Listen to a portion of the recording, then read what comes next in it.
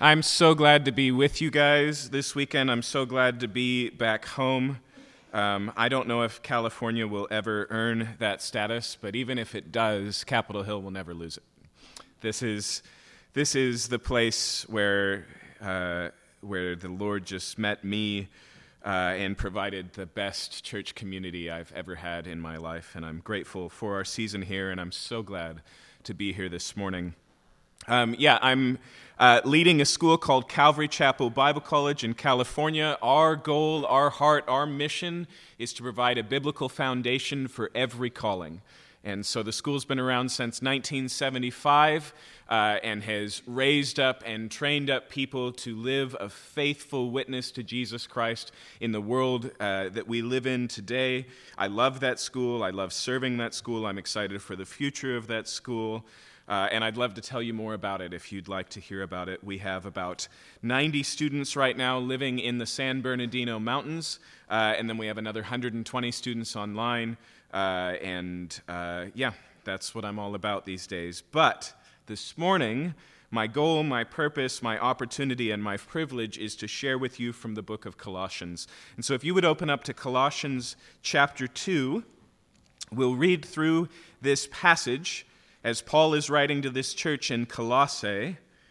Then we'll pray and we will look deeper.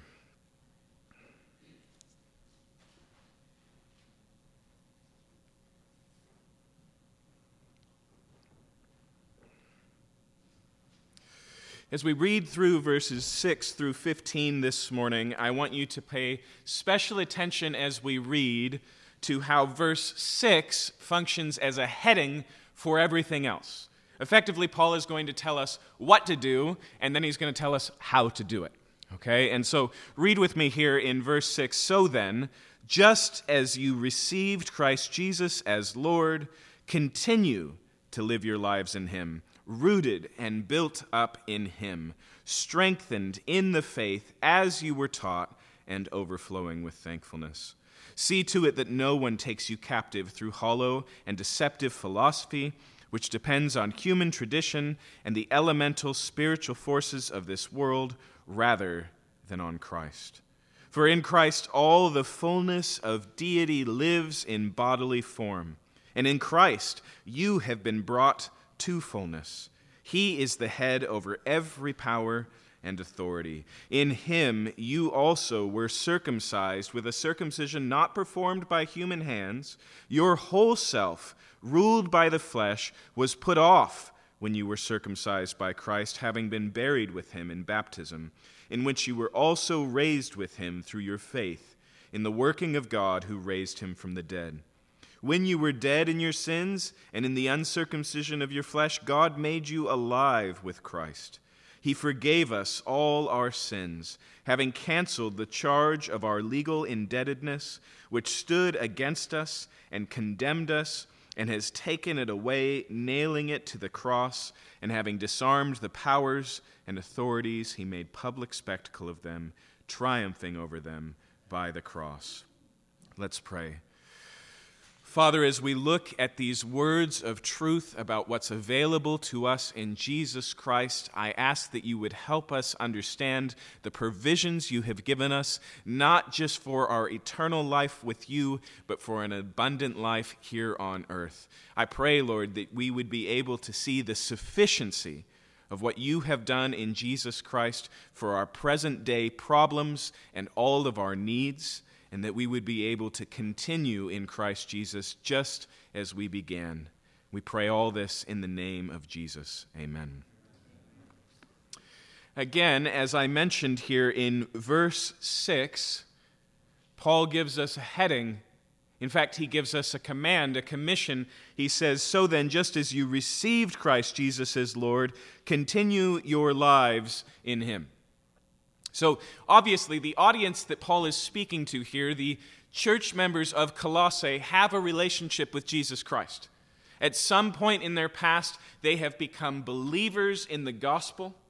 They have come to understand that God sent Jesus Christ to live the life they could not live, to die the death that they deserved, to give them forgiveness from their sins, to provide them with the Holy Spirit, to give them salvation. That would be the big topical word that the New Testament uses.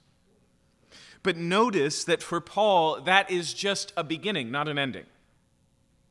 Notice for Paul, it's not just believe in Jesus Christ and you will be saved and then nothing. It's so then, just as you received Christ, continue to live your lives in him. The gospel isn't just something that begins your relationship with God. It's the way that you continue. In other words, what God has done in Jesus Christ is not just about your eternal state and what will happen one day when you die. It's about today, tomorrow, and all the days in between. What he wants to talk to us about this morning, what God wants to speak to us about this morning, is what it looks like to continue in Jesus. What it looks like to live the Christian life. What it looks like to grow in our faith. What it looks like to experience the depth of the gospel and not just the introduction. And so the question is, okay, how do we live as Christians? And actually, much of the New Testament seeks to answer this question, especially the epistles, the letters of Paul and Peter and James and Jude. Okay? That's what it's focused on. But here, the concern in Colossae, in this city in the Eastern world, this city of Colossae, the concern is that they have options. You see, in the first century, the people of Colossae grew up in a time where going about life had a buffet mentality. And so you take from this spirituality and from this religion, and you worship this pantheon of gods. You don't serve a god, but gods plural. And you draw from this ethical camp, and you assemble it together, and you go, okay, this is my personal way of being. But now these people have met Jesus Christ, who is King of Kings and Lord of Lords, as he says, is the fullness of the Godhead bodily. And so the option is, okay, do we continue to go about living our life through the buffet mentality, or do we embrace the sufficiency of what we have in Christ? Now, if we talk about paganism, if we talk about a pluralistic religion, if we talk about a pantheon of gods, that may feel very ancient to you. But that smorgasbord spirituality, I actually think, is very modern. I think everybody is just trying to piece together and live their best life, drawing from all of these things. We have become eclectic in our theology and our philosophy. What works for you reigns supreme. Okay. But for Paul, he says there's only one way to continue in Christ, and no surprise, the only way to continue in Christ is in Christ. That's the point that Paul wants to make. Just as you began, so also you continue. If God has given you life in Jesus Christ, he wants to continue to develop that life in Jesus Christ. And so ultimately here, Paul is suggesting that in what you've already received, you have everything you need. Okay. Now let's be clear about a few things here. First, this is not a downplaying of the tools that human beings have developed to get better at stuff, including mental health and areas like this. It doesn't mean that you can't learn or glean from ethical teachers or living examples or philosophies or wisdoms. All of those things are helpful. What Paul's concerned is that any of them become ultimate. You see, the tendency for human philosophies and ways of being is that we overpromise and underdeliver. Like coconut oil, right? Or mangosteen, or some of these other MMLA products, where it's like, this will not just change your life, improve your marriage, make you, jump on the IQ scale, right? We have this tendency. What we're looking for are not answers how to do A, B, or C. We're looking for the full alphabet all the time. Okay. Now, the second, so here's maybe this is helpful. In some of these places, and it doesn't matter if it's yoga or contemplation and meditation. It doesn't matter if it's seeing a counselor or going back to school. It doesn't matter what the model or methodology is, as long as you engage with it as a practitioner and not a priest, As long as you don't buy into the ultimacy of these things, yeah, you can learn from all places. By God's common grace, He allows human beings, apart from their decision on Him, to discover real truths about the world we live in to the benefit of humanity. Okay? But those truths become inflated to the point that they become deceptive. That's the danger. There's a second clarification here. When we read, "So just as you receive Jesus Christ as Lord, continue to live your lives in Him," you need to remember that this is not just you and Jesus solo. Okay? We need to remember that when we talk about Jesus Christ as Lord, we also need to talk about the body of Christ, the church. And so when he says, just as you received Christ Jesus, that's in the context of being grafted into the tree of God's blessing, Romans chapter 11, to becoming a part of the people of God, Ephesians 2, to being baptized into the body of Christ and becoming members of His body. There is no way to walk the Christian walk apart from the community called the body of Christ. Okay? In the same way, the idea here is not that you can settle for the Jesus you knew. There's more to know. And so you don't just need the word that was given to you in the gospel that says, Jesus died for your sins, believe and you shall be saved. You need to know the fullness of who Jesus is. And the good news is God has provided the word of God, of which Jesus tells us in John chapter 5 that He's the main character. He says to the religious leaders, the experts of the Old Testament Scripture, you search the Scriptures, for in them you think you have life. Is that what we're talking about this morning? For in them you think you have life, but it is they that testify of me.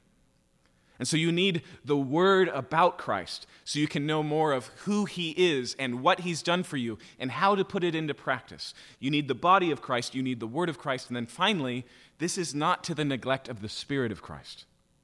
Recognizing that you have been made new in Jesus Christ apart from the Spirit is to miss the point. And so this isn't a call to now walk independently, but in dependence and surrender to the Holy Spirit.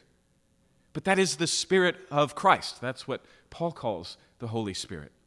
So when he says, just as you began in Christ, you began by the Word of God proclaimed about Jesus Christ. You began by the work of the Spirit of God in Jesus Christ, and you began through the work and through the support of the body of Christ. That is how you continue. Okay? But as he continues on here, again, the goal is that those things, because they all revolve around, because they all unpack, because they all put us in contact with Jesus Christ as Lord, is sufficient for the things you are facing in your life today. Which is why he says in verse 7, rooted and built up in Him. Rooted and built up, I want you to notice, are both foundational ideas. Rooted is what gives a tree strength and life, right? It's through the roots that the nutrients pull up into the branches and bear fruit. Grounded, the idea is of laying a foundation. It's an architectural idea. It's about building a basement. And so the danger that Paul recognizes here is that you would settle for just being a seed in the ground, that you would settle for just being a basement of an unfinished building. God wants to build the building. He wants to grow the tree. But you cannot grow the tree apart from the roots. You cannot continue the race apart from the beginning. You cannot build the building without a solid foundation. You remember what Jesus said in the Sermon on the Mount? When the waves come, what's the difference between the house built here and the house built here? One is built on the rock. Okay? As he continues here, he says, strengthened in the faith as you were taught, and overflowing with thankfulness.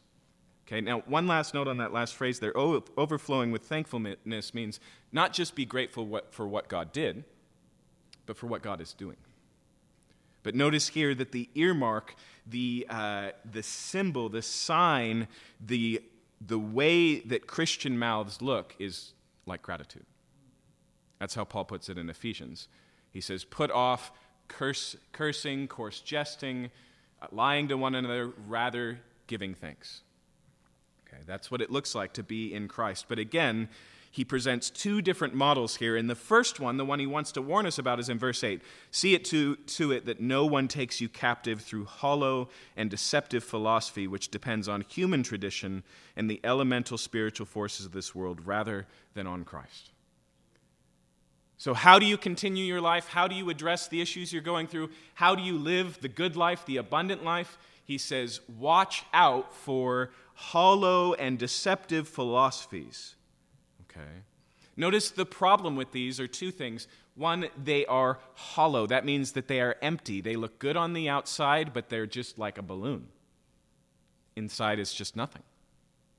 And then he says that they are deceptive. And again, I would suggest to you the danger here is that they are partial truths, but won't own the fact that they are partial.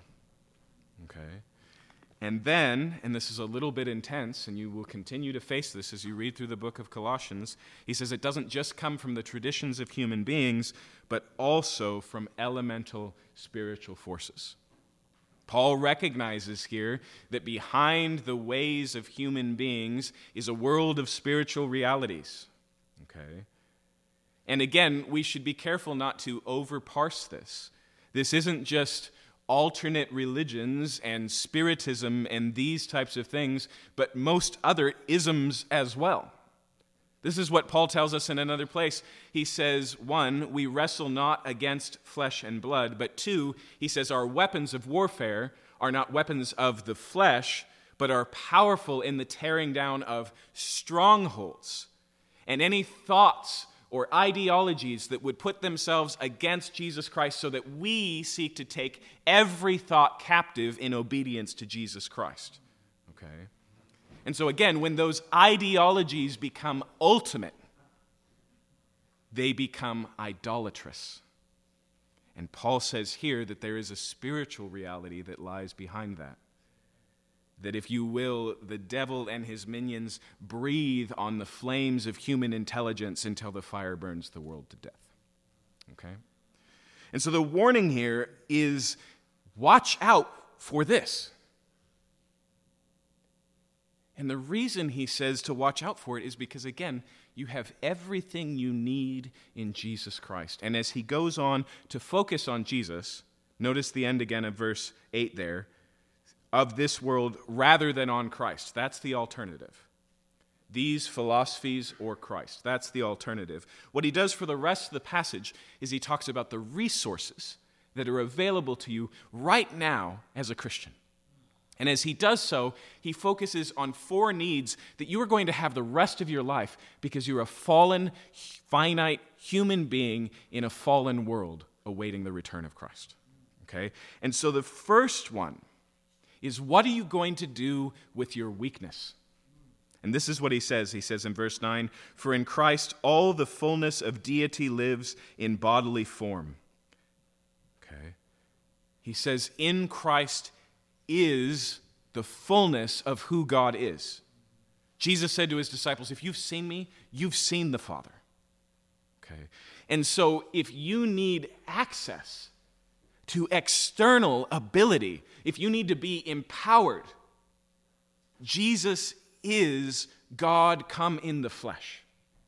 He is the fullness of deity in bodily form, but that's not all. Notice what he says next. He says in verse 10, and in Christ you have been brought to fullness.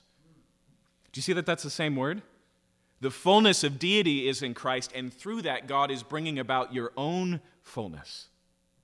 Now, if you want to read more about this, read Ephesians 1, 2, and 3 and trace this word fullness, and you will see how it plays out. But effectively, what Paul is saying here is that Jesus Christ is capable, more capable than any other entity, more empowering than any other possibility to deal with your weaknesses, with your inability. Okay? You have the fullness available in Jesus Christ. It's not 90% of the way there and you just need to supplement with this other thing. You have everything you need for life in Jesus Christ because Jesus is God.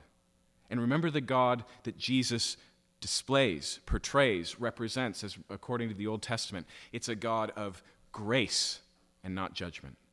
It's a God of strength. In fact, Paul tells us when he's going through something really rough and he's praying about God taking away this weakness that is prohibiting him from doing the things even that God has called him to do. And he says, my grace is sufficient for your weakness, for my strength is perfected in your weakness. Okay? But notice he touches on this last part here, and it feels out of place. Read again, verse 9. For in Christ all the fullness of deity lives in bodily form, and in Christ you have been brought to fullness. He is head over every power and authority. What does that last sentence have to do with what came before? Is it another item on the list? Should we put a really heavy comma there? And it's like, he is the fullness and he's also the head. No, the recognition here is the way that we deal with weakness is we connect with those with power. And he says any of those other lords or saviors, any of those other enablers, they're subject to Jesus. Okay? Whether they are working on his behalf as they were designed to do, or they are opposing him and one day will be held accountable, they are subordinate. Okay? And this is important because here's the thing about power. When you are weak and you align yourself with someone else's power, you subordinate yourself to that. There's no option. There's no free lunch. Okay? If you seek to find your identity and your strength in some great movement, you become subordinate to that movement. There is no Savior that is not Lord. There is no idol that gives for free without demanding allegiance. But as is pointed out here, you have already been connected with the King of Kings and the Lord of Lords, the one who reigns not just over all of the powers that are on earth, but all the powers and principalities in the heavenly places, the Lord of all creation. Everything you need, you have in Christ. And again, remember what's unique, what's different about this subordination. And let me tell you clearly, you cannot have Jesus as Savior without Jesus as Lord. You cannot experience the free gift of salvation without surrendering fully and saying, you now determine the direction, the trajectory of my life. But that is good news. Because Jesus is the Lord who, while you were a sinner, freely and willingly, while you were a rebel, while you were an enemy, came into the world and bore your rebellion upon his own shoulders to set things right. If you can trust Jesus with your salvation, you can trust him with his lordship. Okay? And so what do we do with our weakness? And you know that you're weak. You know that there are places where you just tap out and you're looking for help. Where do you go? Again, tools, fine. But ultimately, the fullness is available in Jesus Christ. Look at where he goes next here. Second, he says here in verse 11, in him you were also circumcised with a circumcision not performed by human hands, your whole self ruled by the flesh. Here's the question. What do you do with your habits? Human beings are habituated people. We do stuff, and when we do stuff, it becomes normative, and then it becomes controlling. Okay? It becomes something that you used to choose to do, and now you have no choice. And this is true of the most basic and neutral habits, and it's also true of the most destructive patterns in your life. What do you do with that when you become a Christian? Now, some of you have experienced this. Sometimes God takes those habits and just miraculously delivers you from them. The temptation is gone, the struggle is gone, but he never does that with all your habits, I promise you. In fact, some of you are going to be surprised to find that these issues that, we may even call addiction in this world that are so big are easy for you, and these things that seem so normal and natural, like lying, are so hard to get rid of. And we all experience this, right? We've all had the experience of, again, sitting down and going, I can't believe I just did that again. I can't believe I just treated my spouse like that again. I can't believe I just blew up in anger again. What are you going to do with those habits? And the world is full of opportunities to completely transform and change you, but Paul warns you that they are hollow and deceptive. But there is something that isn't. And what he says is, in Christ Jesus, you were also circumcised. Now, the reason he uses that language, it's Old Testament language, is because there's this group of people following Paul around in his ministry and saying, yes, Jesus, but also the law of Moses. And so he wants them to know in advance they have something better than the law of Moses. Not just the symbolic circumcision of the flesh, but something greater, something deeper that actually does deliver them from their habits. And this is a place where Paul disagrees with all of the Jewish rabbis of his day. They say God provided the law to make you righteous.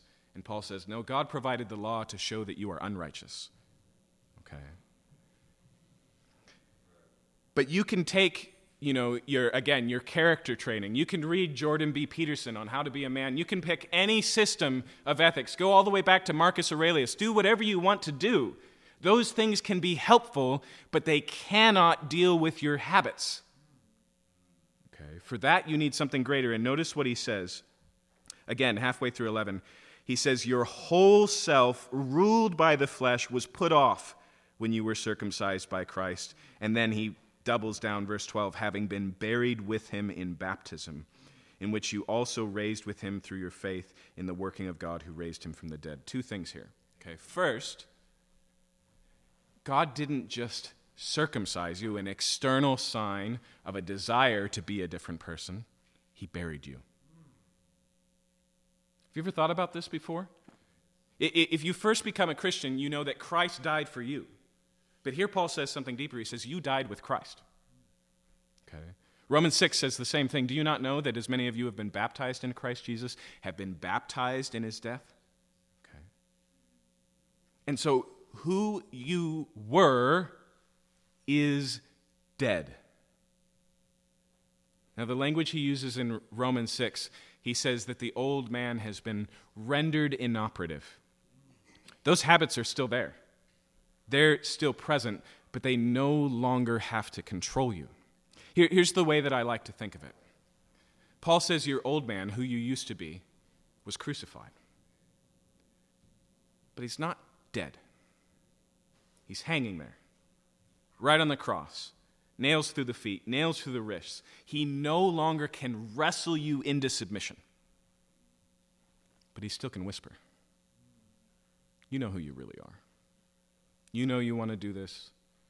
You know that you're just going to screw up, so you might as well give in now. Right? But like Jennifer Connelly learns at the end of The Labyrinth, you have no power over me. Right? It's just words. Because you have died with Christ. And not only that, he says also, if you have died with Christ, he says here in verse 12, having been buried with him in baptism, in which you were also raised with him, through your faith in the working of God, who God raised him from the dead. So not only is the old you dead, but there's now a new you. A new you raised by the same power that raised Jesus from the dead. Okay? That new you is a new way to be. A new way to form habits. A new person you are becoming. And so what do you do with your weakness? You have the fullness in Christ. What do you do with your habits? You've been buried with Christ. You've been waived with Christ. You are a new creation in Christ. Okay? And he continues here. And the next question is, what do you do with your failures? Verse 13, when you were dead in your sins and in the uncircumcision of your flesh, God made you alive with Christ. He forgave us all our sins, having canceled the charge of our legal indebtedness, which stood against us and condemned us. He has taken it away, nailing it to the cross. Okay. Now again, when you first become a Christian, you probably have a ready and available sense of your failures. You recognize that you're a sinner in need of saviors, and you're relieved to hear that Jesus came not for the healthy, but for the sick. Not for the righteous, but for sinners. That forgiveness that you experience is an incredible relief, but the truth is, you know that conceptually, and you need to learn it fully. You need to learn it deeply. You need to learn it thoroughly, and you're going to continue to make mistakes. Okay. God is at work in you to make you like Christ Jesus. That is a work in progress. You are works in progress. Perfection is something Jesus will do, not something you are right now. And actually, sometimes it's harder. Like you experience the forgiveness of Jesus, you're relieved in it, and then you have a moment to look back on your life and you think, whoa. You see the trail of dead that lays behind you. You see the relationships that you've blown up. You've seen the consequences that are still chasing you. You see all of the regrets and the sorrow. What do you do with that? And our world does have models that deal with this because this is what it means to be human. You screw up. And not just in little ways. I'm not talking about little white lies and stealing a candy bar when you're 5. I'm talking about blowing up your life. I'm talking about you developing and creating toxic environments that do deep harm to other human beings made in the image of God. And when you're alone, and when you're honest, you feel all of the guilt and the shame and the regret from that. And so what do? Just by way of illustration, some of the modern models say guilt is subjective.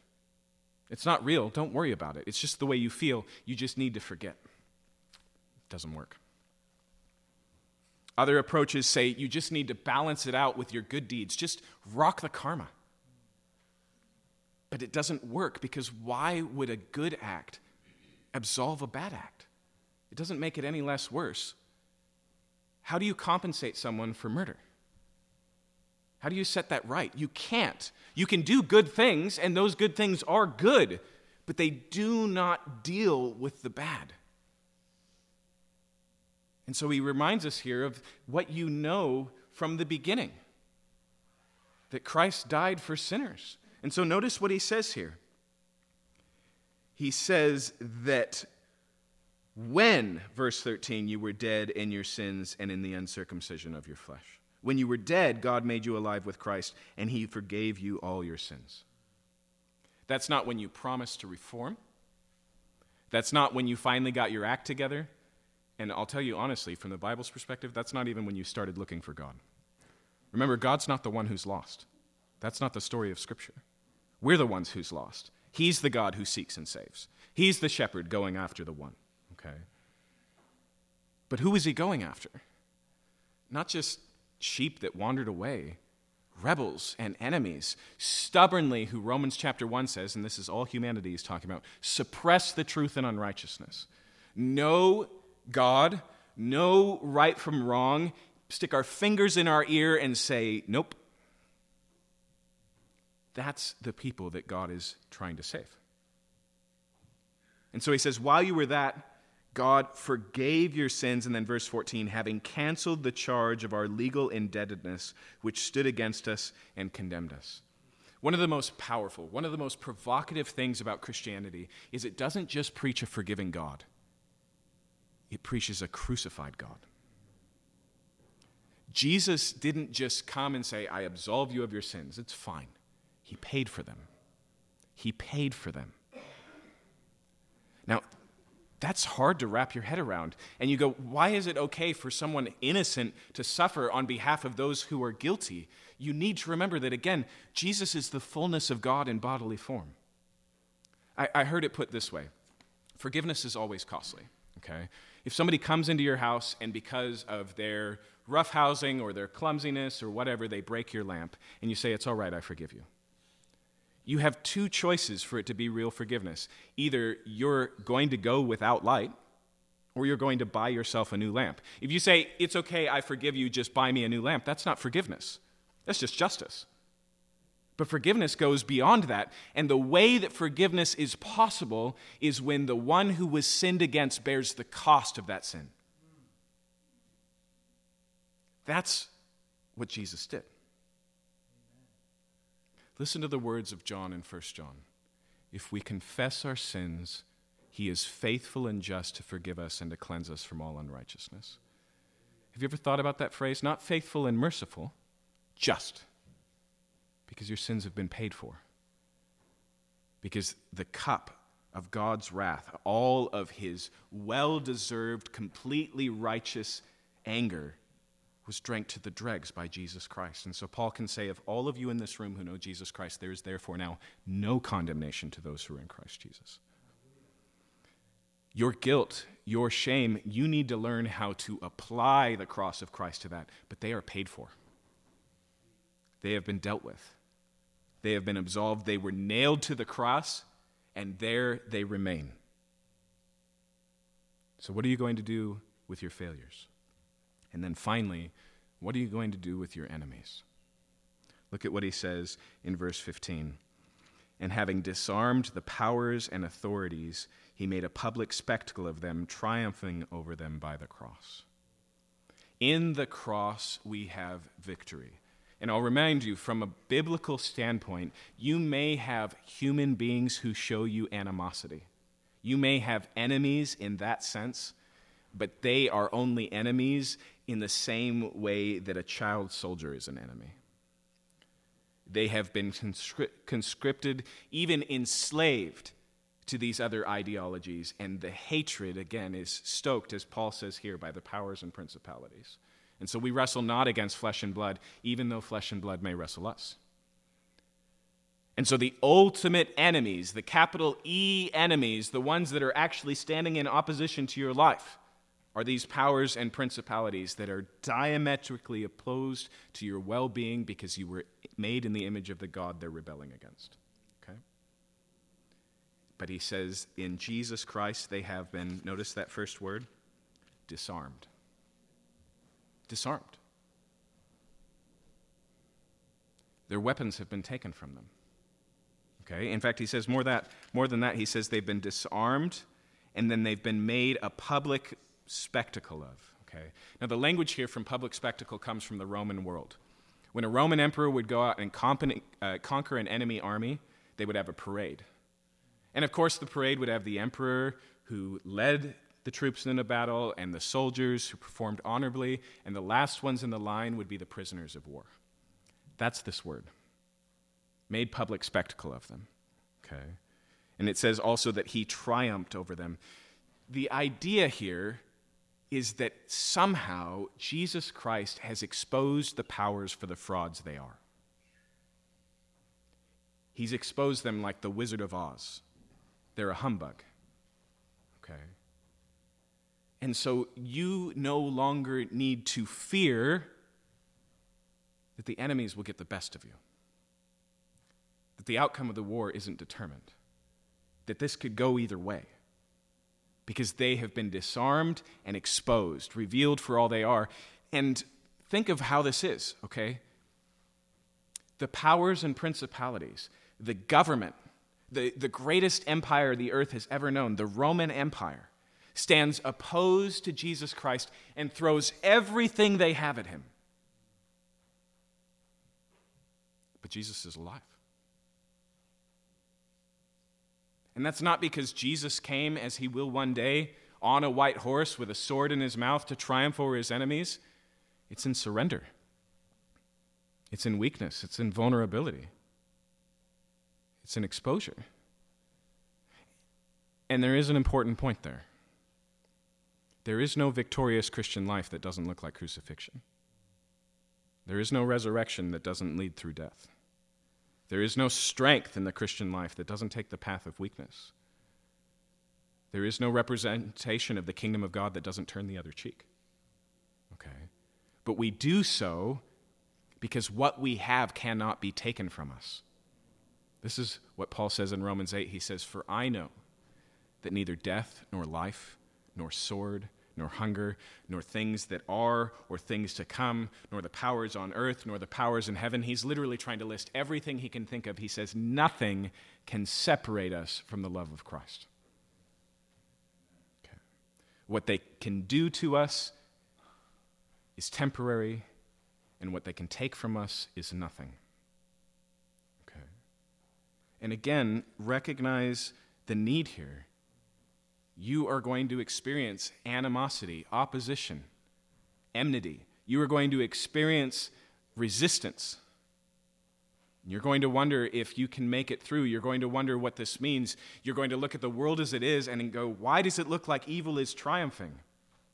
Has there ever been a time as significant for that question as when the very Son of God, who lived a life of perfect righteousness and love, is being crucified by the people he came to save? And yet that was God's victory. That was God's triumph. That was God's means of salvation. So why would you settle for mangosteen? That's Paul's point here. If you're going to walk in Christ, you're going to walk in Christ. And so whether you've been a Christian for a long time and have tasted and seen that the Lord is good, and you can look back and you can go, I have a more fully formed conception of Jesus and a deeper relationship with Jesus and a heart filled with more gratitude for Jesus than I ever have. Or if you're a new Christian and you're just taking your first steps, the next steps for all of us are always right here in these things. As Pastor Timothy Keller used to say, the gospel is not the ABCs of Christianity, and then it's like, okay, now how do I really do stuff? Give me the advanced class. It's the A to Z. It's where you begin, it's how you continue, it's where you will ultimately finish. Okay. And most importantly, God has provided everything you need for life and godliness. Let's pray.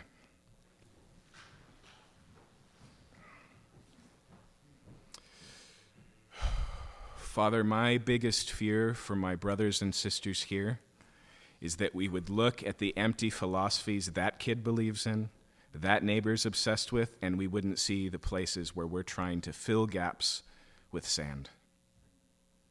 And so I just ask humbly, Lord, knowing that Paul doesn't give warnings unless we need them, I ask humbly that you would open our eyes to the places where we are seeking through man-made means or even spiritual alliances to deal with our weakness, to deal with our habits, to deal with our failure, to deal with our enemies that are not of Christ. I remembered of the words that Jeremiah speaks to Israel when he says, my people have committed two evils. They have forsaken the fountain of living water and have made for themselves broken pots that can hold no water. God, help us identify the broken pots that we just keep pouring into thinking this is going to quench my thirst, and it just flows right out the bottom. And help us to get reacquainted with the fountain of living water, the inexhaustible, completely satisfying, wholly sufficient, everything we need, Jesus, who is Lord and Savior. And I pray for any who is here who does not yet know you. I pray that they would understand with the help of your Spirit that the gospel is not just an optional way to be. It is the divine provision for life in a world of death. I pray that you would soften their hearts, that your Spirit, the same one that Paul talks about working in Christians today, would work in their hearts and draw them to yourself. And I also pray that we would continue as Christians to faithfully represent a gospel like this, a holistic gospel that doesn't just deal with our heaven or hell conundrum, but with all of the problems of fallen people living in a fallen world. Thank you. Fill our mouths with gratitude as we see your good work readily available in Jesus Christ. And it's in his name we pray. Amen.